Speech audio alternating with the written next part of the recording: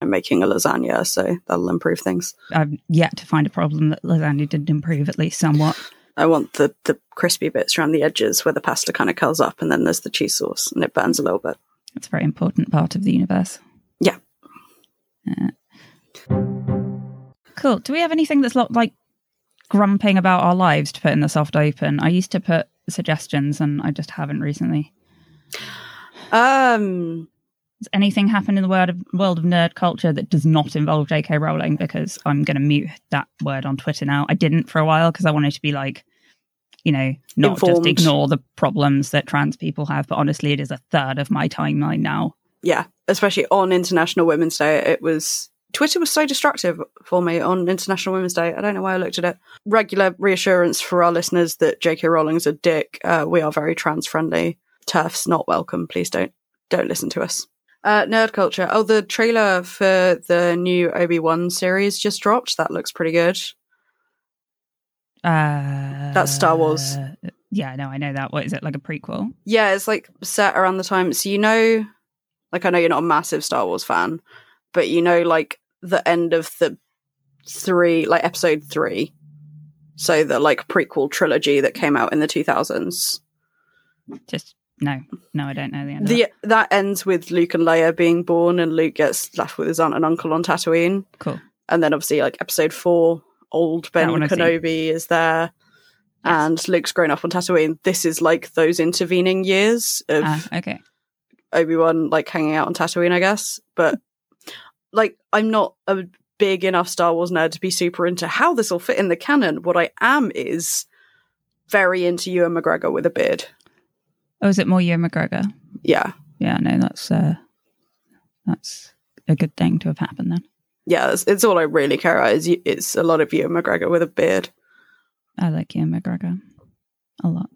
That book I was on about, I can't remember if I told you, the Just Before sequel one's been put off till next year now. Yeah, I think you mentioned that. Yeah, possibly not on audio. I mean, take your time, I guess, but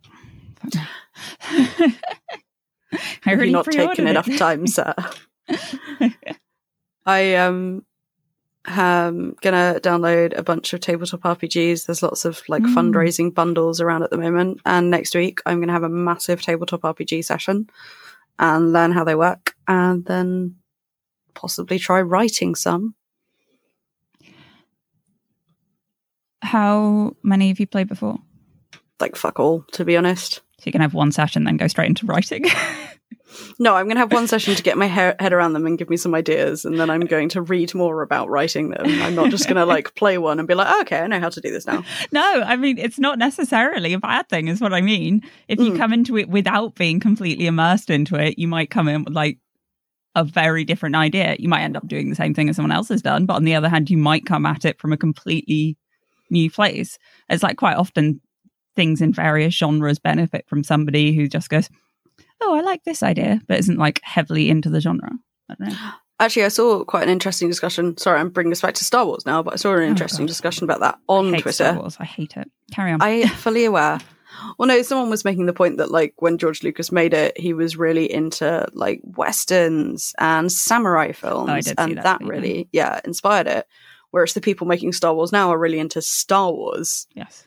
And Hayao Miyazaki was quoted as saying a similar thing about like anime culture in Japan. He was like, it used to be made by people who were into all these different genres, and now is made by fucking weebs. He did not use the phrase fucking weebs. He used the term otaku, but which basically means fucking weeb. Yeah, no, that makes sense, because like anime is a way to tell a story you want to tell, or anime to make an anime. Yeah. Agree. Hard agree. So yes, this is why media ends up becoming super fucking homogenous. Yeah, everything is a remake, middle, isn't it? Jack always goes on about, not always goes on about, but is very anti-Marvel universe, because he's like, it's just the same fucking mediocre quips again and again and again with that smug Joss Whedon humour. Which, honestly, agree. I like it. It feels like it's moved on a bit from that. There's variety, and some of the TV shows have been really good. Yeah, that we've talked about this before, haven't we? I feel like it makes more sense that the TV shows are good because they've got a bit more room to play with something other than the crowd pleaser Yeah, that's very true. They can take a bit of a risk with at least some of the episode. Yeah. And bring in other people to... Yeah, they tend to vary who's on it a bit more. There's like a variety of writers, and also like I'm just more into TV as storytelling than I am film. Yeah, same. I mean, it's not really surprising. I'm not into the Marvel movies because there are a million of them and they're so long. And Chris Pratt's face just irritates me now. Yeah, I'm really upset. I used to enjoy... who are a constant disappointment to us. Yeah, definitely Chris Pratt. He is one of the most disappointing celebrities. I would just prefer a very crisp rat. Ha! Rats! Speaking of people who do not disappoint me, there's a TikTok creator who is a zoologist, maybe? Mm-hmm. Definitely a scientist who's into animals.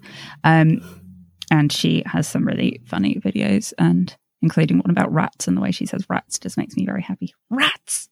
Very angrily. I'll link it. I love rats. They're such good little things. Link rats video. Maybe I'll know what I'm on about. I'm not going to bet on it. I did all right putting the links in last week's, considering my notes were scrawled without looking at them. Yeah. I mean, maybe not. Maybe I just added things that were totally irrelevant. Who can say? Your fascinator looks more comfortable today. Yeah, I put it at the back so it's like behind my headphones, which also means I can see. It's literally on backwards. It's not meant to be worn like this, but we're going with it. I like it. It's still festive. It's still there. We went charity shopping yesterday. Listeners, you know that. You had a lot more success than I did. You look really good in everything you bought. Thank you. I'm wearing the cardigan now, which is not really flattering as on its own as a podcast tog, but I don't care. I've turned the heating off. That's it now. I'm done with it. Done with heating. I'm pretty much done with heating now. Don't worry about us, listeners. It's warmer now as well as expensive. Let's not talk about that. I finished my C++ course. That's a fun thing. You did? Didn't we talk about... No. Didn't talk about that on the episode because that was Monday. Yeah, and I finished it on Wednesday, 2 days ahead of schedule. I'm going to just brag about that a bit more. Unreal Engine next. Unreal Engine. Fighting triangles. Gonna make triangles, throw stuff at each other. Contentious of shapes. Well, they're so pointy. Yeah, exactly. Like once you get to the bigger shapes with points, the points kind of themselves spread out a bit. Like once you get to like a dodecahedron, it's barely a point, but at a triangle, it's like... Yeah, that's a good point. Okay, sorry. Is there like a rift between the isosceles and the equilaterals, do we think? And that third type, scaling? Scaling. Look at that, I'm remembering GCSE maths. I do not remember GCSE maths. Speaking of International Women's Day. Yes, which we definitely were. Some time ago. Sorry, my brain's working in a very non-linear fashion today, which works because we'll be talking about time travel. Yay! I did like the group that owns our company did like answer some questions on video about International Women's Day, and like we'll put it in like a compilation thing. Yeah. Which I did months ago when they did this, and they did put out a mime in it, except it's just the one bit like that I stuttered through. I'm like, oh no. They had to pick that bit. It's a really nice video and they made such an effort, but like obviously they like my answer for this one and pick that, but except it's the one bit I remember. I was like, I don't have time to do this again. I'll just send it. It's fine. Ugh, very nice. What was the bit you were talking about? They were just saying, what was it? It was what was your highest achievement in your career?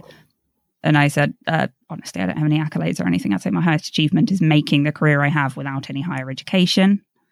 And then like who helped you in it? And I think I said, well, part of my answer, and they picked it out obviously because it was a woman, was my mum didn't push me into studying things I didn't want to study and just left me alone with piles of books basically. And that's what I started through. But, yeah. Oh, never mind. I love your mum. Yeah, she's great. She's books good and books and books. That's how you grow up to be interested in too many things at once. Yes. I don't know what you're talking about. You and I both have a reasonable number of interests. I didn't even have time to look into all the cool map websites I found in support of what I vaguely mentioned last week. So hopefully before next week I will. But how much of our podcast is us just saying we will eventually remember to talk about things? Because I'd say probably about 3.5%. Oh, that's good. That's not too bad. Yeah, it's all right. Oh, right. I've got a shit ton of follow-up. So should we make it a short open and a long follow-up? Yeah, let's make a podcast. All right, let's make a podcast. Wait, no, you have to ask me the question or it feels wrong. Do you want to make a podcast? Yeah, let's make a podcast. Hello and welcome to The Truth Shall Make Ye Fret, a podcast in which we are reading and recapping every book from Terry Pratchett's Discworld series one at a time in chronological order. I'm Joanna Hagan. And I'm Francine Carroll. And this is part 2 of The Last Continent. Yay! We're in the middle.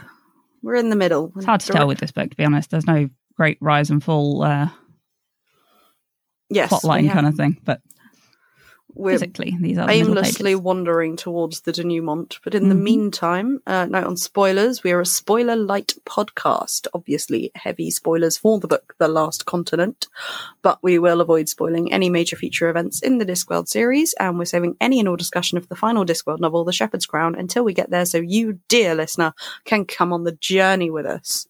Clinging on for dear life on a tiny, tiny horse. Follow up. We have things to follow up on. I did not come up with any funny motivational posters because I put it in the notes and then promptly forgot. Excellent. I didn't do motivational posters either. I did get professor names, professor faculty positions. Did you come up with? No, my brain has not done anything but code this week. And Doomscroll. Terrible combination. So I got, well, first of all, special mentions, I thought, because on our subreddit, there are a couple of people who spend a long time finding us really good annotations. Yes.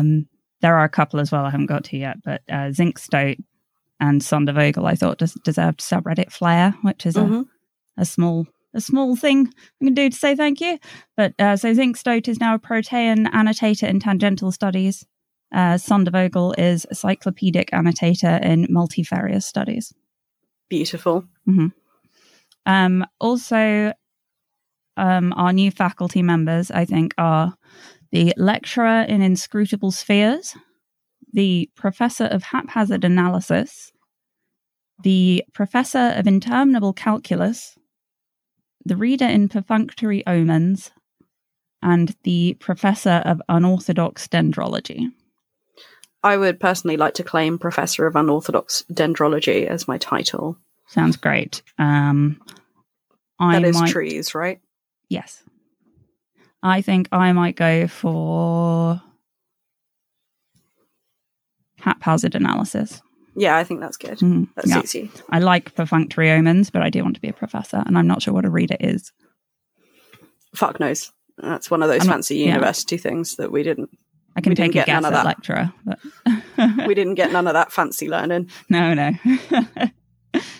Other follow-ups. 4X.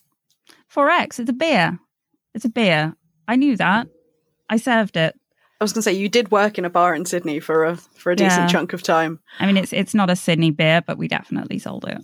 A couple of our listeners now have sent us pictures of that same 4X brewery building. Oh, that's nice. But also there's Castlemaine 4X, which was an Australian beer sold in the UK and had a popular series of adverts in the late 90s, which Sam on Twitter reminded me of. Do you remember them? I don't remember them, but like I'm aware of them in pop culture, if that makes sense. Yeah, so I looked up a couple. I'll link to one on YouTube, but the idea was that it was Australians wouldn't give a Castlemaine 4X, so it looks like they wouldn't give a swear word. Oh, nice. I will say, in case anybody is not aware of this already, Australians don't like you associating them with Fosters. I'm not surprised. It's not really considered a drinkable liquid in Australia. It's barely considered a drinkable liquid in the UK. I think I used it to brush my teeth at a festival. I once used it to cook pasta in a festival, reminiscent of Rincewind's late night exploits, and how was that pasta? Less successful, honestly. Yeah, not good. It wasn't good. I think after that attempt, I just started biting the bullet and buying takeaway food while I was there. Stopped trying to cook. Yeah, no, after going to a festival with a slight cold, eating lukewarm baked beans because I couldn't be bothered to heat them up all the way, and then that cold turning into a full-blown illness at the end of the festival, I no longer am willing to eat camping food. Even though those two things are not connected. No, but like I associate them in my memory. You just string together all your misfortunes. Well, they happened in the space of 5 days. I also got robbed. That was the baked beans' fault. Oh my God. This is why we don't go to festivals anymore. Anyway, let's talk about the book. The anecdotes afterwards are more depressing than the real life ones. Jesus. Deciding here that festivals aren't real life, by the way. That's No, absolutely not. They're liminal spaces. Exactly. Right. Sorry. Anyway, let's talk about the book, The Last Continent. No, still got other follow-up. Okay. I said I had a lot of follow-up. I love you. I love you. I'm sorry. Right. A couple of bits of follow-up from the people I gave the flare to. Yes. So it's connected. Zinc Stoat. Concerning the first part of the book, I just forgot to say it last week. The bit about watching giant slabs of ice slamming into a nearby planet and barely batting an eye is a clear reference to Comet Shoemaker-Levy 9, which, having been broken into fragments during an earlier pass in 92, was finally sucked into Jupiter's gravity well in July 94, and illustrated the value of having a gas giant handy to hoover up those space rocks, which might otherwise end all human life on Earth. Ah, lovely. I then watched an infrared video of it hitting Jupiter, and it looked incredibly apocalyptic. Very good, very nice. Nice. Very big fireball. We like a big apocalypse. We do. And then later, there's a passing reference as wizards are looking for the egregious professor of cruel and unusual geography to the tendency of map makers to populate far-off lands with such nonsense as a race of men with one giant foot. On Roundworld, these beings are known as skyopodes and appear in such works as Aristophanes' The Birds. Here they're said to dwell in Ethiopia, but they've cropped up across a variety of cultures, legends, and wild suppositions in various tenuously charted locations. Yep. So, fiction disguised as non-fiction, and also we've seen giant feet definitely in one of the Narnia books, and I'm sure in some other fiction too. I can't think of one off the top of my head. And in Lost, but we don't talk about that one. What? Was there one giant foot in Lost? Oh no, I'm thinking of the statue. It had 2 feet. I think there was only 1 foot left, but yeah, it didn't look like a lone foot. I feel like it'd be shaped differently if you only had 1 foot, right? It wouldn't be like it would otherwise be really weird to balance. Like, it would be more symmetrical. Yeah, for sure. Yeah, it'd be like a wedge. I was trying to stand on one leg earlier and it didn't go well, so I would assume a symmetrical foot would be helpful. It would, I'm sure.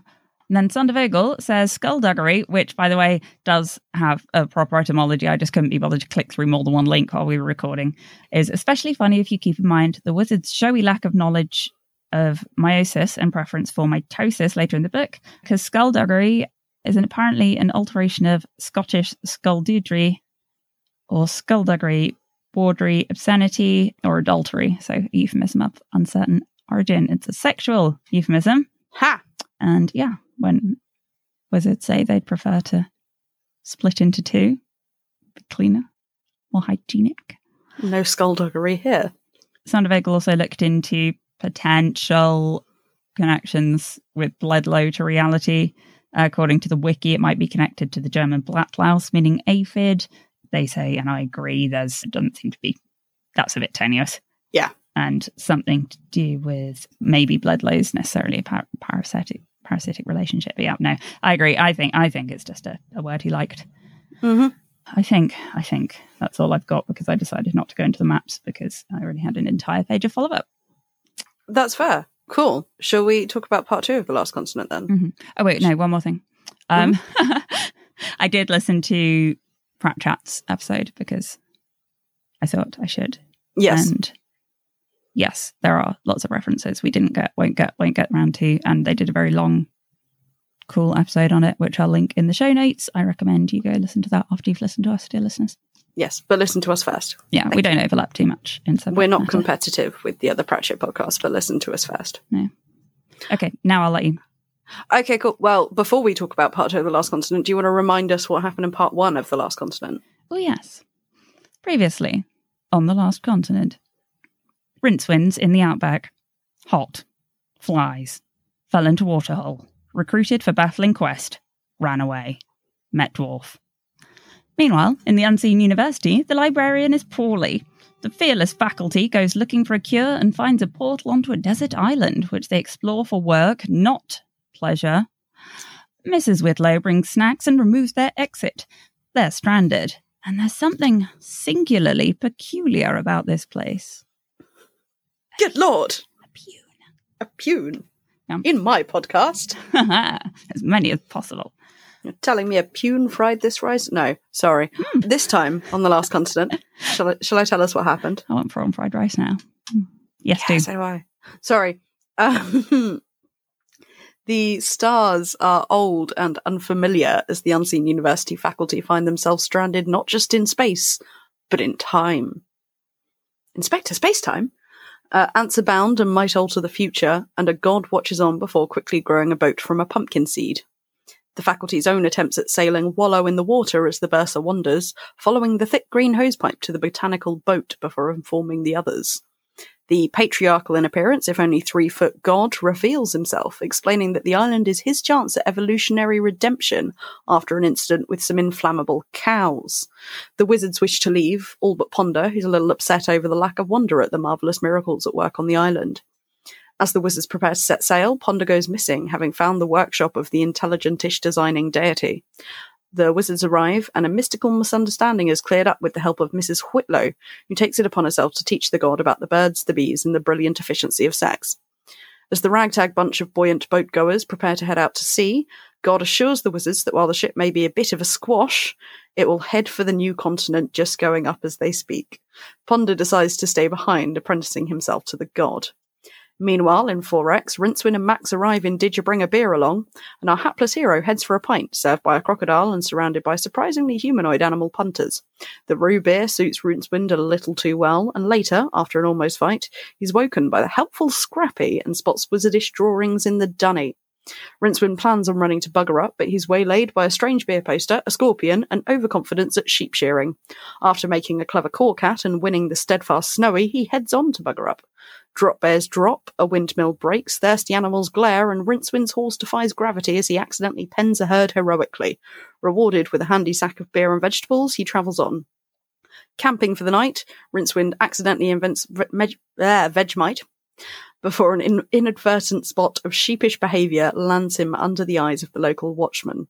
And elsewhere, the luggage, lost, finds itself picked up by Petunia, the desert princess.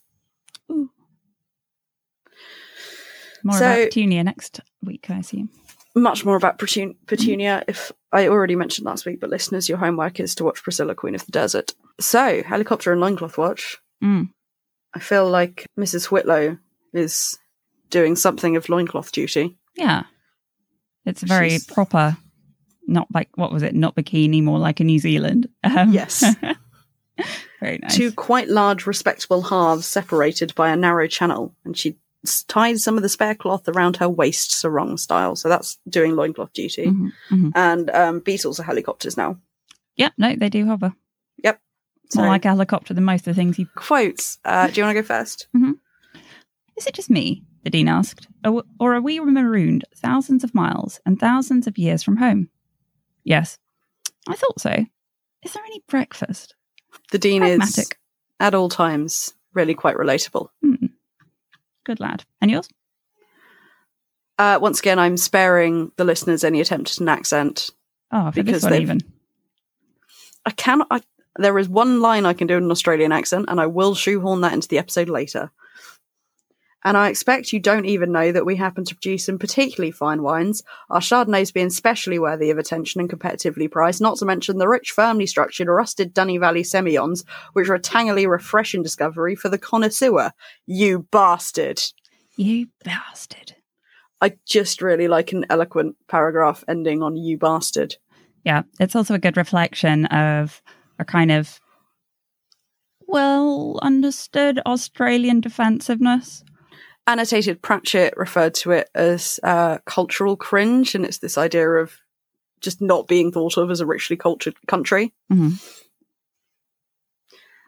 And yeah, cool.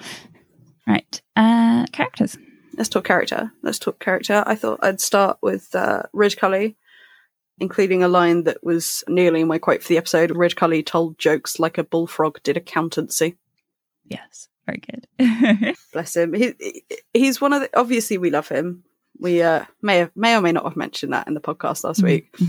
but it's how he relates to the other characters in this particularly well-meaning and frustrating way that brings me so much joy, especially in this section. His relationship with Ponder of very sort of calmly explaining that he must be wrong about the ants and treading on an ant changing the future. And the sort of, you've got some brains, but sometimes I wonder if you really try to apply logical thought to the subject at hand. And as Ponder gets very downcast and angry, he's like, my door's always open. Yes, in a ballistics kind of way. I like that he seems very aware of his faculty and willing to cut them off at the last second. I find it rather insulting, Chancellor, that you should appear to think that, well done, said Ridcully. Now, shall we go and look at this boat? Trying to stop Senior Wrangler from perving on Mrs. Whitlow. I can't help but think you're working up some horrible joke about the poop deck, Jean, and I'd prefer not. It's all the same. I have a lot of respect for that. And then, yeah, Ponder, speaking of his relationship with, I love just how desperate he is to find the justification in something that doesn't really make sense. Yeah. Especially when the boat appears and he's sort of doing plants which rely for propagation on floating seeds. Coconut. Yes, but does it have a figurehead? Yeah. Amusingly shaped vegetables. It reminds me very much of Scully, X-Files.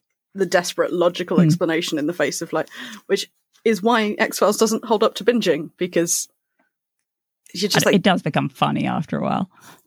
You saw aliens last fucking week, dude. Do you find me spooky? God, sexiest man alive. But only in the X-Files. Mulder. Yeah. Young David Duchovny in the X-Files, not sexy outside of that. No offense to David Duchovny, though, just in case he's listening. No, I mean, he's still very good looking, but it's just he was heart-achingly beautiful in the first couple of seasons. But anyway, Gillian Anderson just kept getting prettier, so it was... Yeah, Gillian Anderson's still the hottest woman alive. Yeah. God, I fancy Mulder. I fancy Mulder and Scully. Anyway. Now I can watch the X-Files again. Okay, yeah, Ponder. Yeah. Not Mulder or Scully, but Ponder. Yeah. Was a fastidious child. Carefully reads every label. I love the description of achieving great things or be hunted down by a righteous citizenry by the time he was 10. Absolutely. And I'm so glad he found his niche among the wizards, even if he doesn't feel very in his niche right now. Yeah, they never say it, but the wizards appreciate his presence, don't they?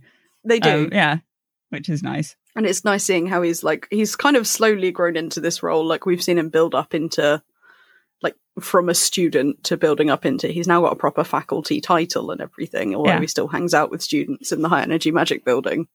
Huh? It's nice watching him just grow and grow into being a part of this faculty, even if he's there to be a foil to, Ridcully especially. Exactly so, yep. And the Bursar, who, bless him, has had his brain somewhat broken by Ridcully. Yeah, it's beautifully explained, actually. It's really satisfying bit of character explanation, expansion, whatever. Prefaced by the line, he'd probably be the first to admit that he was a tea strainer. Yes, quite so. But yeah, just the very... You get it, don't you? When he's explaining how overwhelming Ridcully is. Yeah, for someone who wants to quietly sit in a room and play with numbers. Yeah, it's poor Bursar.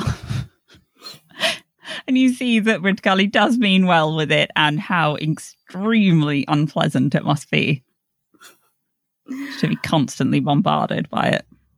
I do really feel for him, but I also really enjoy the description of him being a lightly poached egg compared to Ridcully as a rich suet pudding with garlic gravy. Poor Bursar. Yes. Poor Bursar. And then, yes, Mrs. Whitlow. Mrs. Whitlow. Who's thriving on the island, really is. Yeah, she's having a lovely time. Lovely holiday. She's got a new outfit. She's got her corsets off, metaphorically or otherwise, which must be a relief if she is of the starched corset variety. Absolutely. And I really enjoy her explaining sex to... sand in your corset. Sorry, Karen. Oh, yeah. Exfoliaty corset. But yeah, I love her explaining sex to God. Yes. The matter-of-factness, I think, that an older woman is able to impart. The wisdom to it, and her attitude afterwards where she'd sort of somewhat won, although the wizards couldn't define how. combined with the nice reminder that, you know, this is the same Mrs. Whitlow from Equal Rights who was keeping an eye out for her next husband through the medium of Granny's tea leaves. Yeah. I very much enjoy that we've still got that sort of saucy side to her, and I hate myself for using the phrase saucy there, but a better one didn't come to mind. Yeah, nope, that'll do. I can't think of one either. Saucy's in there now. Anyway, and then God of evolution. Atheist God. An atheist God of evolution, which is something I think... fucker. But it's something, like, you need Pratchett to write. Yeah. Like, you need the build-up of the Discworld and how belief works and how people interact with gods to write an atheist God of evolution. Yeah. Like, in the wrong hands, it could be so fucking, I don't know, edgelord.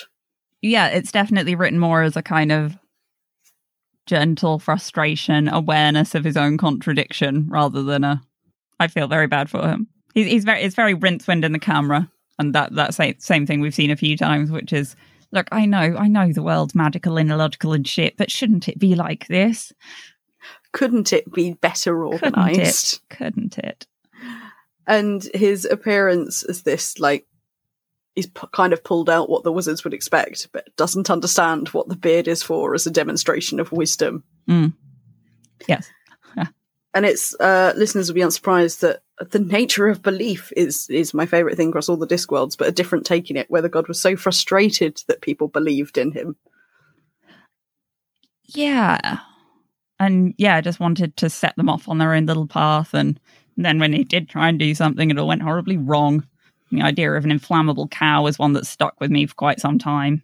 That's one of those, I couldn't have told you which Pratchett book it was from until this moment, but... That produced a sort of bush that made distressing noises and squirted milk. Not nice. And then, of course, we get to see his actual workshop, which... Do you have an irrelevant broken in half and rummaged around on the inside elephant? Kind of. Yeah. So... Basically, I was reading about the kind of evolution, because it fit in, of elephant feet. Yeah. You know, it kind of fit in with the elephant wheels, almost. But they've kind of... They've evolved in a certain way to be able to walk long distances with a massive weight on top of them. Yeah. So if you look at it, the skeleton of an elephant foot, it's similar to most mammals and often, you know, birds and fish as well. Everyone's got the hand thing going on. What's it called? Spiny things. What are they called? Vertebrates. Thank you. But they've also kind of evolved a sixth finger, which is interesting. Right. It's a false digit, a sesamoid bone, it's called. And it's kind of used for support and changed foot posture over the generations as it evolved, and just made it. So yeah, it's kind of evolved into... I think Sam Vimes would be impressed how its feet have evolved to do just walking. I'm impressed. Yeah. Good job, elephants. I'll link to the better explanation of that written by scientists, but it's hard without pictures. They're like on tiptoes. I still had the mental image of the medieval depictions of elephants, so when I got to the bit in the workshop where it's split in half and he's running around the intestines, I imagined that as a medieval style tapestry, and that brought me joy for hours. I looked into it. Yeah. And his beetle compulsion as well. Beetle consumption. A bit worried about your beetle consumption. His beetle compulsion, and it's a nice justification for... so I found the actual numbers. Coleoptera is the beetle, like, proper name for this order. Mm-hmm. About 400,000 described species, about 40% of described insects, and 25% of all known animal life forms. That's too many. New species are discovered frequently, with estimates suggesting there's between 1 and 2 million, which is a broad spectrum. That is a broad spectrum. It doesn't sound like it when you say it quickly, but then you're like, actually. Between 1 and 2 million, right. Did you know that bats have, like, a bunch of fucking species as well? Like, 1,400 species. Bats comprise about 20% of all classified mammal species worldwide. I love bats so much. They're so cool. Bats and beetles. Little flying things. The way forward, it seems, for diversification. And I just like the idea that that's why we have so many beetles, that God just makes them as a little calming hobby. Yeah, absolutely. And there's another one somewhere making bats. Yeah, and then Rincewind. Mostly just getting from A to B at this point in the book. I think he's showing character development. He's being nice to sheep. He is being nice to sheep, which I respect, even if it's largely to do with fear of their glares, but a sheep looking at you is an intimidating thing. Yeah, he also feels bad for them. You can see him, like, get the sympathy and... Oh, yeah. Yeah. I like how he's very single-minded, but not opportunistic. So when he's offered a lot of money for his horse, he's like, I just want enough to get to bugger up. I want to go home. I want to get a boat. I want to go home. He's like not taking loads of money. He's not insisting on 500 squids after the bet is won or anything. He's just like, I just want to get me to bugger up.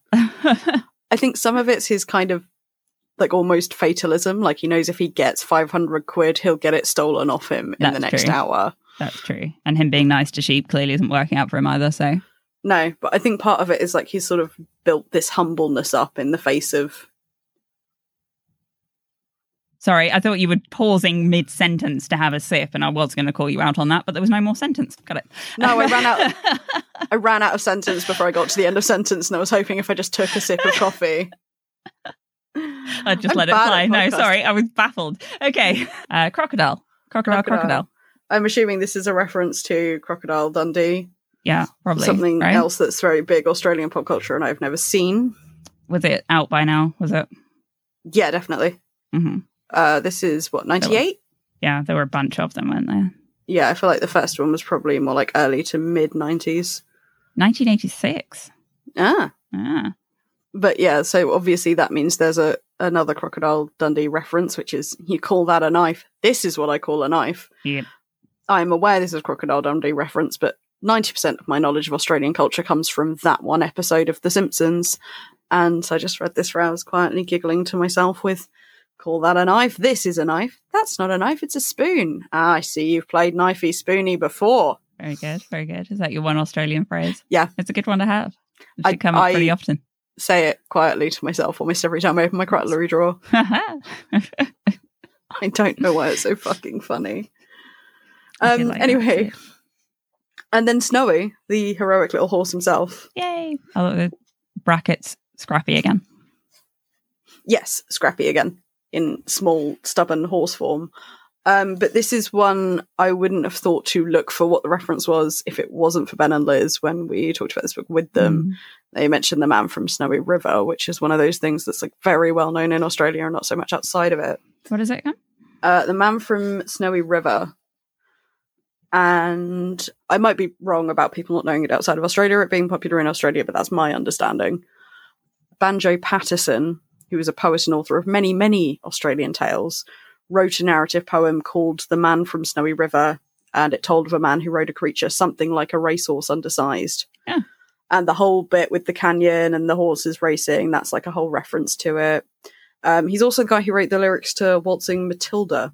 Oh. Which adds some amusement when you realise that a lot of the stuff about Rincewind setting up to camp and making his soup, a lot of it scans. Yeah. But a lot of it scans with Waltzing Matilda and scans to the tune of it, which I wouldn't have noticed if Annotator Pratchett hadn't pointed out. Very cool. God, he had so much fun getting references in here, didn't he? Yeah. Which also, those Castlemaine Brewing adverts I mentioned earlier, like one of the guys in them was referred to as Snowy.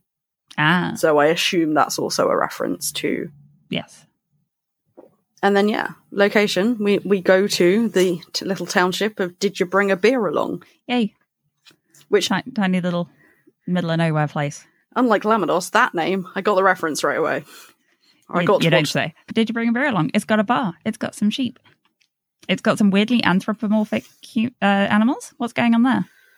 Yes, everything's, for some reason, you can't really say to the crocodile, is that a wombat drinking a beer over there? Yeah. It might just be that there's, it's a weird magic. Everything's gone wrong. Everything is slightly surreal, and it just kind of adds to it. It's all very hallucinogenic, half dream kind of thing. I like that they have a sheep shearing contest. I've never really thought about the logistics of shearing a sheep. Well, now we know you need a mirror, scissors, lavender water. Poor sheep. It was also a bloody beautiful sheep, though.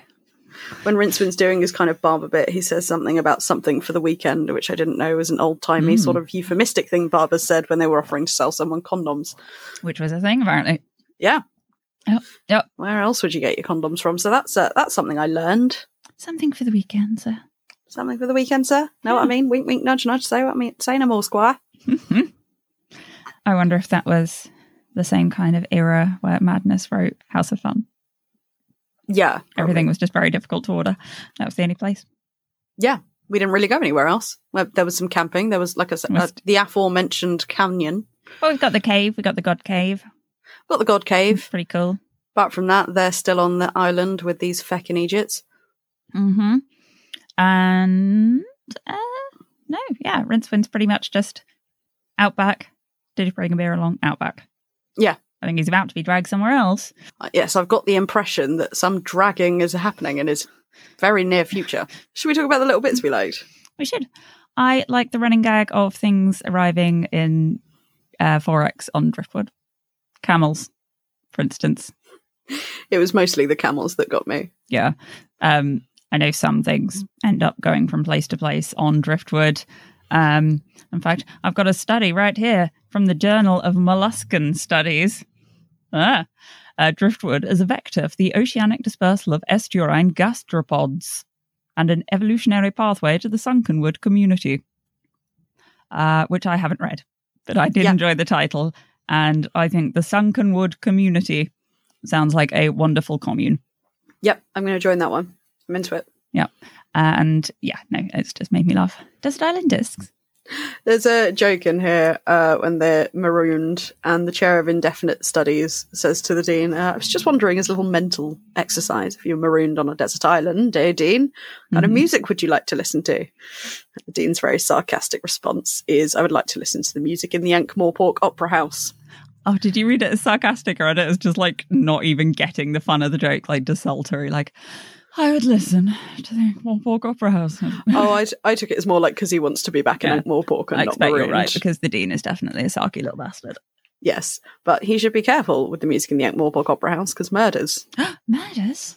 But some non-UK listeners might not get the reference, which is a very popular long-running Radio 4 show called Desert Island Discs, in which someone famous comes on and is interviewed about the 8 songs they would choose if they were stranded on a desert island. Yep. It's also the inspiration for the name of one of our fellow podcasts, Desert Island Discworld. Yes. And shout out to Al. He asks his interviewees which Discworld book they would bring on. Yes. Bring with them. Terry Pratchett himself was on Desert Island Discs. Yeah, I was listening to it the other week. That episode. Oh, we? Because he talked about one of the books we did whenever it was. I have got the list of the songs he chose, which are Symphonie Fantastique, Dream of a Witch's Sabbath, London Symphony Orchestra, Thomas the Rhymer by Steel Eye Span. I'm not surprised they made the list. Listeners, it's a bit spoilery if you haven't read all of the books, but Steel Eye Span's Wintersmith album is Discworld inspired and very good. The Race for the Rheingold Stakes, Bernard Miles, The Marriage of Figaro, Mozart, Bat Out of Hell, Meatloaf. Of course. A Silk Road Theme, Kitaro, Great Southern Land, Ice House, and Four Seasons Summer. Obviously Vivaldi. It's a very nice, eclectic little mix. You can have one luxury object and one book that's not the Bible, I think. Or How to Escape from a Desert Island. Exactly. So yeah, there's bound to be something with a title, something like Edible Plants of the South Seas. Now, I know you disapprove, but I'm a fairly practical person, and I realise that behind every plant that we now eat, there are all the unsung cavemen that proved the other ones were poisonous. So that's nice and relevant to this one. And your luxury? Cheating, I know, but the Chrysler Building from New York. Built in 1930, it's a marvellous piece of Gothic Art Deco with eagle's heads and gargoyles and a summit which looks like some kind of Esoldo cinema. It's just this marvellous silver creation. It's the ultimate skyscraper. We shall have it shipped out immediately. Thank you. The Chrysler Building is really fucking cool, though. I know, but it's a luxury item. Skyscraper. Makes perfect sense. I'll link to the transcript as well as the episode for anyone who wants to. Awesome. Anyone who prefers their content in written format, in which case, why are you listening to this? I only got around to transcribing one episode, which, by the way, I might get back to, but for me, it takes a long time. Yeah. God, whoever does that for a living is not paid enough. No. It's tedious, especially when it's yourself. Yeah, I can't listen to myself for that long. Yeah. Anyway, no worries. No worries. As they say. A lot in this. It was an amazing phrase. It was practically magical all by itself. It just made things better. A shark's got your leg? No worries. You've been stung by a jellyfish? No worries. You're dead. She'll be right. No worries. Oddly enough, it seemed to work. I love she'll be right. I use that one a lot in day-to-day life. Yeah, me too. I know no worries is meant to be a very Australian thing, but I cannot see it without hearing Hakuna Matata. Yeah, I use it as my, de nada, which I used to get told off for when I waitress sometimes, which I guess fair enough. It was not really fine dining language, but I remember at the end of one very long day, the thing that nearly drove me over the edge was some old guy who'd asked for, I don't know, more wine or something. And I said, no worries or no problem, something like that. He said, actually, you should say my pleasure or certainly. And his wife told him off. So that was nice because otherwise I think I was about to burst into tears. That's fair. So late. It was like 11 o'clock or something. I was like, fuck off. I'm sure you're right, but just fuck off with it. I will never understand the people who feel the need so intensely to be right that they will chastise a fucking waitress over a turn of phrase. The logic behind it, insofar as there is any, is that no problem suggests that perhaps there could be a problem, which is the shittiest broken logic I've ever heard. Because you're welcome suggests that maybe you wouldn't have been welcome, or certainly suggests that perhaps it wasn't a certainty. Wine is never a certainty, not at 11 o'clock in a fancy hotel. I also twice in my first week or whatever it was, once got told off for bringing some on the wine menu without asking. And then by another table got told off for not bringing the wine menu. And they had to ask for it. At which point I realised there was no winning. There was no winning. Anyway. Drop bears.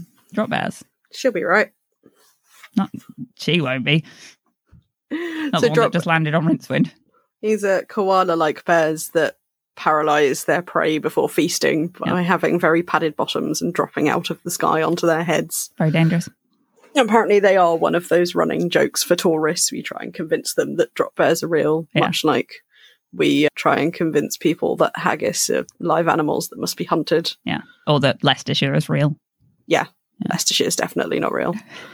Just look at how it's spelt. Not sure why I picked Leicestershire. Yeah, I think it was the spelling. Yeah, it's just there to upset Americans. Leicestershire. Don't write in. It's a lovely county. The pub we hang out at has jackalope on the wall, which is a taxidermy rabbit with antlers, and we used to convince people that it was a very real live animal. We had such a good patter down. Yeah, no, they're actually North American. There is a rarer Scandinavian variety, but I'm not sure if it actually counts as a true jackalope. You should see the wingspan on it. Yeah, then that was generally when it broke. Tipping point, yeah. When you started feeling bad about them falling for it. Plain language. Yeah. Which also would have been one of my quotes, but it would have involved me reading out an entire page. This is just the Exian similes. Such as snagged as a wombat's tonka. Chucking a twisters when you know that's when you bend a smartie. Gonging like a possum's armpit, which is when you crack a crusty. When your ears are stuffed like a mudgie's kettle after a week of Fridays, that's stuck up like Morgan's mule. But no, you're referring to happier than Morgan's mule in a chocky patch. Have you got any real ones? What do you mean? These are all real. Oh, I'm sorry, yes. Faster than an eel and a snake bit. The problem is I tried thinking of real ones, but I kept going back to when we were doing the bromeliad, which just meant faster than, e.g., an eel and a snake bit. I did find an appendix with some Australian English colloquial similes, if you're interested. Oh, marvellous. We've got sadder than a Werribee duck. Very disappointed by the outcome. A Werribee is home to one of the world's largest sewerage farms. Is that it? Grinning like a shot fox. Dry as a dead dingo's donga. Useful as an ashtray on a motorbike. And there's lots of these. I'll link to it. But for the useful ones, chocolate teapot's always been my preferred. Vegemite / Marmite. Honestly, I didn't bother looking into the difference between the two constitutionally. I've never actually tried Vegemite. I like Marmite. I don't think I've tried Vegemite. Becky tells me it's better than Marmite. Yeah, you're right. Marmite, I did the stupid amateur thing. It was the first time I tried it. I spread it on like Nutella. I didn't really know what it was. And it put me off so thoroughly. And I don't really like Twiglets, and that's put me off trying again. If I can get hold of some Vegemite for not an insane amount of money, then I might do so. But I cook with Marmite a lot. Oh, yeah? Like as just an umami stock. Like I'll throw it into a gravy or like a red sauce or something like that. That's a good idea. Vegemite was introduced in the early 20th century following the disruption of Marmite imports after World War I. The inventor worked for a food company already. He was given the task of developing a spread from the used yeast being dumped by breweries. Right. It's about to celebrate its centenary. I always fuck that word up. And a little town in Western Victoria is claiming the invention as its own by creating a museum in its honour. Oh, excellent. So if anybody is around Beaufort, 50 kilometres west of Ballarat, soon you may be able to go and learn much more about the origins of Vegemite. I love all those old food adverts and that. And like Bovril's one of my favourite, even though I don't eat fluid beef. Or the old advertising for that matter. Yeah. Also, Amanda Palmer has a very funny Vegemite song. Oh, yeah? It's called Vegemite, and it's like a sort of dramatic, slow piano ballad about how difficult it is to have a relationship with someone who eats Vegemite when you can't stand it. Oh, no. It's on her Down Under album, so I'll link to it in the show notes. But it's also... there's like Australian? No. Okay. But she's performed like a lot out there. She's very popular. Yeah. But there's like a spoken bit in the song where she sort of breaks down and then goes, I'm sorry, and explains that she doesn't like Vegemite because a British neighbour tricked her into eating a spoonful of Marmite when she was a kid. Which on its own is very funny, but I've seen her perform it with Andrew O'Neill actually singing the song. Which started as like a bit because she was on tour with them and found this ridiculous, cheap, like floor-length gown and bought it for them on the basis that they'd sing this very lying on a piano song wearing it. Yes. But Andrew O'Neill, instead of obviously doing her spoken bit, will just go on an unhinged rant for that section. That seems fine, yeah. None of which I can remember in detail, but there were things like a very, very in-depth explanation of who the tree villain was in X-Men. It's not Magneto. It's definitely not Magneto. So if I can find one of those videos, I will link to it. But it's a very amusing song. And it's really annoying because I love Marmite. I probably love Vegemite. But I also really like singing the song. It's very satisfying to belt out. Oh, good. I'll look it up. I intend to enjoy it. I expect I'll enjoy it. And also I intend to. Talking points? Let's go on to the bigger stuff. Speaking of unhinged rants, let's get to our scheduled unhinged rant section. Yeah, I've kind of crammed all of my opinions into one. I'm building up to some kind of fantastic central thesis that I'll have abandoned by episode 3. Cute. I like it. I'm consistent, if nothing else. But starting with the idea of time travel. Because I have a love-hate relationship with this in fiction because the rules are always different about what you've changed and what you need to unchange and what it does to the future. And depending on how intense those rules are in something, I generally have to switch my brain off from trying to understand it. Specifically, Doctor Who. Well, that's because Doctor Who don't even try and keep it consistent. There's no point trying to understand it. Exactly. Back to the Future, I just love their good movies. And ditto Bill and Ted's Most Excellent Adventure. I mean, when you get like campy comedies, it's not... Yeah, that's what I mean about the love-hate thing. Like, I love it in a campy comedy. I hate it when it tries to take itself very seriously. Oh, really? See, I quite like it. I like a time travel paradox. Well, I love this very, very determined insistence of Ponder of just how important it is. And he's so forceful on the wizards of this idea of you could somehow stop your own grandfather from ever being born by treading on the wrong ant. Yep. But then having to go into detail of exactly how that ant affects your grandfather being born. Yeah, metaphor does not go over well. Especially not with Ridcully. And it's sort of hand-waved by the end of the section with Ridcully saying, well, past happened before we got here. But now we're here, we've changed it. Well, then we changed it before. And that pretty well summed it up. It is very easy to get ridiculously confused about the tenses of time travel, but most things can be resolved by a sufficiently large ego. Yep. And this is... It is a time travel narrative in that they literally do travel back through time, but it's not like the big focus of the book is a time travel thing. It kind of is. They change the past. They do change the past, but I like it as a narrative because it's not super hung up on the detail beyond what works for the story. There is no trying to logic out of it. It's accepted that the egos are doing a lot of work. Obviously, it is logicked out by the end of the book, as you said. Yeah. but it doesn't go into the depths of the logic beyond getting Ponder to play off Ridcully. And that's fun for me. That makes me enjoy this as a book. That's good. That's Pratchett explaining temporal mutability. We like temporal mutability, apart from when it comes to the poor librarian's gland. He's got a malfunctioning temporal gland. I like time travel tropes in general. That I enjoy all of the things you don't on here. So it makes sense. I'm more of a sci-fi person than you are. So temporal mutability is like a sliding scale of how easy it is for time travelers to change the past. Yeah. And why. So Ponder is worried that they're somehow between temporal balancing act, which is quite high on the scale, which is you have to be careful or you'll change the past, but in theory, if you don't tread on that ant, it might be okay. And temporal chaos theory, which is just by being in the past, you've altered it, which is potentially causing a snowball effect, which could have any kind of unforeseen consequences. So some examples of that in media, Simpsons, again, second Simpsons reference, Treehouse of Horror 5. I was just thinking of that one where he goes back and steps in a bug and... Yeah, everything's fine. And then Ray Bradbury's A Sound of Thunder, which is another... It talks about a few of them in that one, actually, but that's a nice little short story, which I won't ruin by trying to explain, but do go read it. And then Ridcully is arguing for the stable time loop. You can't change anything because you already did. So the past, including whatever they do here, already happened. Media that's sometimes kind of demonstrated in the tragic, where it's like a self-fulfilling prophecy. You can't escape the fate you've been dealt. Sometimes it's, they're trying to save somebody who's died kind of thing.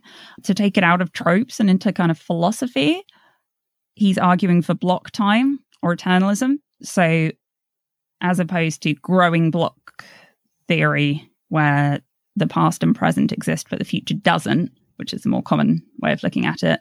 It's not taken up very widely anymore, block time, especially because relativity seems to disprove some of it or cast doubt upon parts of it. But reading arguments about it is great fun. I love philosophers yelling at each other. So this is like a quote from one of the wiki pages. Can't remember which one now. I went down a rabbit hole. Avshalom Elitzer vehemently rejects the block universe interpretation of time. At the Time and Cosmology Conference, which, by the way, held at the Perimeter Institute for Theoretical Physics in 2016, Elitzer said, "I'm sick and tired of this block universe. I don't think the next Thursday has the same footing as this Thursday. The future does not exist. It does not. Ontologically, it's not there." I love philosophers getting angry. Yep. And then, obviously, they're butting up against the grandfather paradox from different directions, which is quite interesting. Yeah. It's that if you kill your own grandfather or do some, that's the example, but generally do something else to make your birth or just eventual time travel trip impossible, how did you then travel to the past to take that action? So from TV tropes, so then, killing your grandfather causes you to not exist, and since you don't exist, you never killed him, which means he survives, so you exist. So you go back to kill him, which means he doesn't, so you don't. Therefore he does, so do you, etc. Or as Ridcully puts it, "Only one thing I don't understand there," Ridcully said. "Who'll tread on the ant?" "What?" "Well, it's obvious, isn't it?" said the Arch-Chancellor. "If I tread on this ant, then I won't exist. But if I don't exist, then I can't have done it. So I won't. So I will. See?" I love how he's very happy with the paradox. Yep. I mean, obviously, the type of problem is confined very much to fiction, because in real life, a paradox means it can't work. A logical paradox can't be a thing. So it can mean that time travel could never exist according to the law of contradiction, blah, blah, blah. My husband, Jack, has very, very, very picky about time travel in literature and film media. He says that almost everybody fucks up the logic. And apparently one of the few books he's read that doesn't is The First 15 Lives of Harry August, which I'm sure I've recommended before, but we'll recommend again. It's one of my favourites. Yeah, I still need to read that one. Yeah. I like it as kind of a bigger picture, looking at, again, sort of motivation in the Ponder and Ridcully relationship. As Ponder's so worried that what they will do will affect things, change the past, change the future, it really relates to how he is so certain that he does have a place, a purpose, that what he can do will affect things. That's why he wants to learn how things work. It's such a big motivator for him. And why it's so somewhat disheartening when he meets the god until he rallies around it, which is that he wants to know what the purpose is. And he doesn't understand that humans aren't the purpose of the whole business. Yeah. And the god explaining the purpose of the whole business is in fact to be the whole business. Yes, which is a... And the god's sort of very pissed. I don't want something that's going to think about the universe. Yeah. There's so many... Please don't look at it. God. You'll see all the holes. It's set dressing. No one knows how that line of code works, but if we take it out, it breaks. So we just left it in. Yeah. Oh. That's 90% of the programs, all right. But Ponder, having looked for purpose, looked for finding the reasons and logic behind everything, when he finds out there isn't, he's like, okay, well then this is it. This is the thing. This is what I'm going to stay and learn now, especially when he gets drawn into this whole the elephants and the bees idea. Yeah. Elephants are pollinated by bees, right? Yeah, I think so. That sounds about right.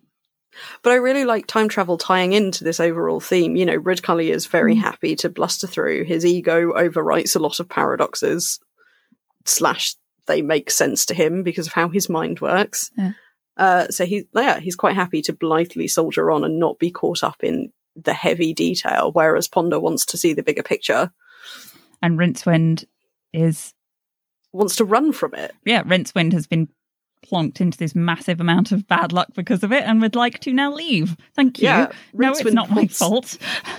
Rincewind wants boredom and potatoes, and the last thing he wants is to have to deal with the bigger picture in any way, shape or form. Yeah. He doesn't realise he's running to it and is very much trying to run from it and to a ship. And I love this as a theme for the book, of this idea of looking for purpose and getting somewhat lost on the way. And just how much your actions and what you're looking for affect everything else. Yes. Very nice. And I will forget all of these themes as we go into the next episode, as I said. But our themes and theories evolve. They do, much like other things. Because evolution, which is a fun little, kind of a side plot. Yeah. The theory of evolution as a side plot. Yeah, no, I like that. That's fine. That's like the C plot. Yeah.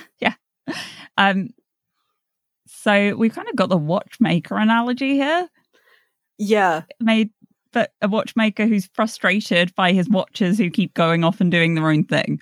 So this is the theory of intelligent design, which is popular among the more Christian of the philosophers / theological of philosophers. Yeah. And it's the idea that I think the human eye is a really common example. This is so nuanced and detailed. Something intelligent must have had a hand in its design. Yeah. It's very hard for us to imagine the kind of time needed for things to evolve, which I think is why these things persist. I quite liked one of Darwin's quotes from The Origin of Species, which kind of seems to settle on this midpoint that this book does, which is, there is grandeur in this view of life, with its several powers having been originally breathed by the Creator into a few forms or into one, and that while this planet has gone cycling on according to the fixed law of gravity, from so simple a beginning, endless forms most beautiful and most wonderful have been and are being evolved. So this idea that, as would happen on this island, you'd make a few things and then they go off and do their own thing, I think was Darwin's kind of halfway point. Yeah. I've never been quite certain. I read different things onto whether Darwin said this kind of thing to make his book less scandalous, or whether he did retain a kind of theology. He was quite Christian. He was, certainly, to start with. I'm not sure. I think he maintained his belief that there was a theological hand in it somewhere, from what I've read, but then obviously we can't really know for certain. The payoff on fish being fish-shaped, kind of, which is the elephant wheels. So, you quite sure about the wheels? The god looked concerned. Do you think they're too small, not suitable for the belt? And Ponder's like, probably just give him legs, which is kind of explaining his question about why are fish fish-shaped? Because that's the best way to get around in the water. Why does everything have legs? Because it works. That's the best way to move around. Yeah. Partly because of chance as well, obviously, because during various extinctions, this design Is the one that stuck. It's the one that stuck, and then everything evolved from this or that. I know it's not what you mean, but I like the implication that if things had gone slightly differently with extinction events, we could have elephants with wheels. Yeah, that's exactly what I mean. Oh, okay, good. Yeah. I'm glad I'm not misinterpreting you. I also liked the kind of description he had about his book where you used to have 3 little... Oh, yeah, and you matched different animals the different animal parts up. Becky, for my birthday, for Christmas, gave me something called The Great Book of the Animal Kingdom by Beto Val, which has a bunch of different animal combinations like already drawn up nicely. I've copied a couple of for funsies and painting practice, my favourite of which is the snail bird, Snurd. I forgot about the snail bird. Everyone likes a snurd, Joanna. I love the word snurd. Yeah. Just because we're on science, I quite like the 2 different types of scientists we've got shown here with the wizards, which is the Prodigy C type scientists who have made great progress over the centuries, often great progress followed by eventually dying a fatal painfully. death. But yeah. And then the overthinkers like Ponder who come at it from but this and then this and then this, who kind of eventually, take apart building blocks of the universe and work out how they're going. So yeah, I think in combination, we do have a good faculty. I love the description of the wizards as they'll take a bite of something and then ask if it's poisonous with their mouth full. Exactly. Well, it's like chemists who always used to taste their chemicals and stuff. And I know geologists still do that, but I assume it's less often you find a poisonous rock. And then just the one line I quite liked. It had never struck him that evolution works in all kinds of ways. There were still quite deep scars in old buildings that showed what happened when you had the other kind of wizard. Oh, yeah. Which is that there's a lot of nice callbacks in this, but that one especially. I know it's not just sorcery, but sorcery is calling back to a time where that was more common. Oh, yeah. Yeah, for sure. Yeah. But the idea of the wizards evolving into this quite comfortable faculty where they're not really fighting for top spots anymore. Yeah, it's like a nature balance thing. Cultural evolution. Yeah. I just said that to sound clever. I don't know what the fuck I'm talking about. Yeah, well done on backing yourself up there, Jay. I'm so confident in myself. Yeah, that's all I have to say about that. That's pretty much all I have to say about part 2 of The Last Continent. Francine, do you have an obscure reference finial for me? Yeah, it's mentioned that there are seeds that float around and they're talking about boat-shaped fruits and stuff. Oh, yeah, of course. So I had a little look into that. And there's like a whole, you'll be very unsurprised to know, speciality of drift seeds and drift fruits. Seeds that ride the ocean currents. This is one cool webpage I found, says. And I quite like their very poetic opening line, which is, imagine yourself floating helplessly on the open sea, thousands of miles from land, your destination at the mercy of the wind and currents. Perhaps eventually you might drift ashore on the coral sand beaches of a remote tropical island or distant continent. This is precisely what happens to countless thousands of tropical drift seeds and fruits, a remarkable flotilla of flowering plants that travel the oceans of the world. And they've included a very cool map, which I put in notes. I don't know if you can see it. I have got it up. It's very cool. But yeah, there's all kinds of stuff. So you got like the coconut, which I think you mentioned. We've also got things like the sea bean, the box fruit, the knicker nut. The knicker nut. Yeah, no K, sadly. But yeah, I'll link to the webpage and it's got a bunch of very interesting things about drift seeds and drift fruits. I knew about the coconut things. I think that's a Tumblr post that always falls back down to the Monty Python reference of, are you telling me coconuts migrate? Yes, actually, they fucking do. How they got to Camelot, we're not sure, but they definitely do migrate. Very good. I quite liked, I can't remember if it was a tweet or a Tumblr post, but I saw somebody go, but if coconuts ended up in some of these places before horses did, does that mean that somebody turned up on a horse one day and someone else went, what an excellent impression of a coconut? Yes, that's definitely what happened. I'm confirming it now. It's nice to know humans have always been shitposts. Yes. Right, well, I think that's everything we have to say on part 2 of The Last Continent. We will be back in your ears next week with part 3, which begins on a page that I haven't quite got to. Page 256 on the Corky paperback and starts with Ponder Stibbons cleared his throat. Where would you like me to start? Which I've told him, page 256. God, Ponder. And obviously going, funnily enough, to the end of the book, We're not going to save the last page for a bonus episode or anything. In the meantime, dear listener, you can find us on Instagram at The Truth Shall Make You Fret, on Twitter at Make Ye Fret Pod, on Facebook at The Truth Shall Make You Fret. You can join our subreddit community r/TTSMYF. Email us your thoughts, queries, castle snacks and coconuts, The Truth Shall Make You Fret Pod at gmail.com. And if you want to support us financially, go to patreon.com/The Truth Shall Make You Fret. Exchange some of your hard-earned pennies for bonus nonsense. And of course, please do remember to rate and review us wherever you get your podcasts, because it helps other people find us. You don't need to leave it on the website, just like yell out your review while you have it open. Just like lean out your window and shout that we're really good. Thank you. We appreciate it. Thanks, guys. Cheers. And until next time, dear listener, don't let us detain you.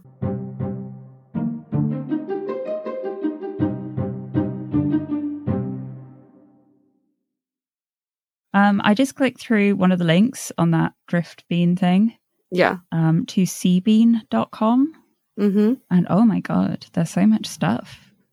I've got sea bean stories, how to grow sea beans, how to polish sea beans, why sea beans float, games and fun stuff, sea beans by location, books on sea beans, sea bean jewelry, sea beans in the news, sea bean symposiums.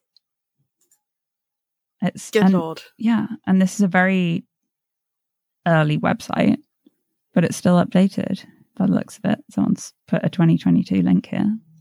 Let's have a Sea Bean Symposium 2022. The 25th annual International Sea Bean Symposium and Beachcombers Festival. It's way too soon to know if there'll be one, but if so, it'll be in Texas. That's quite delightful, actually. Yeah.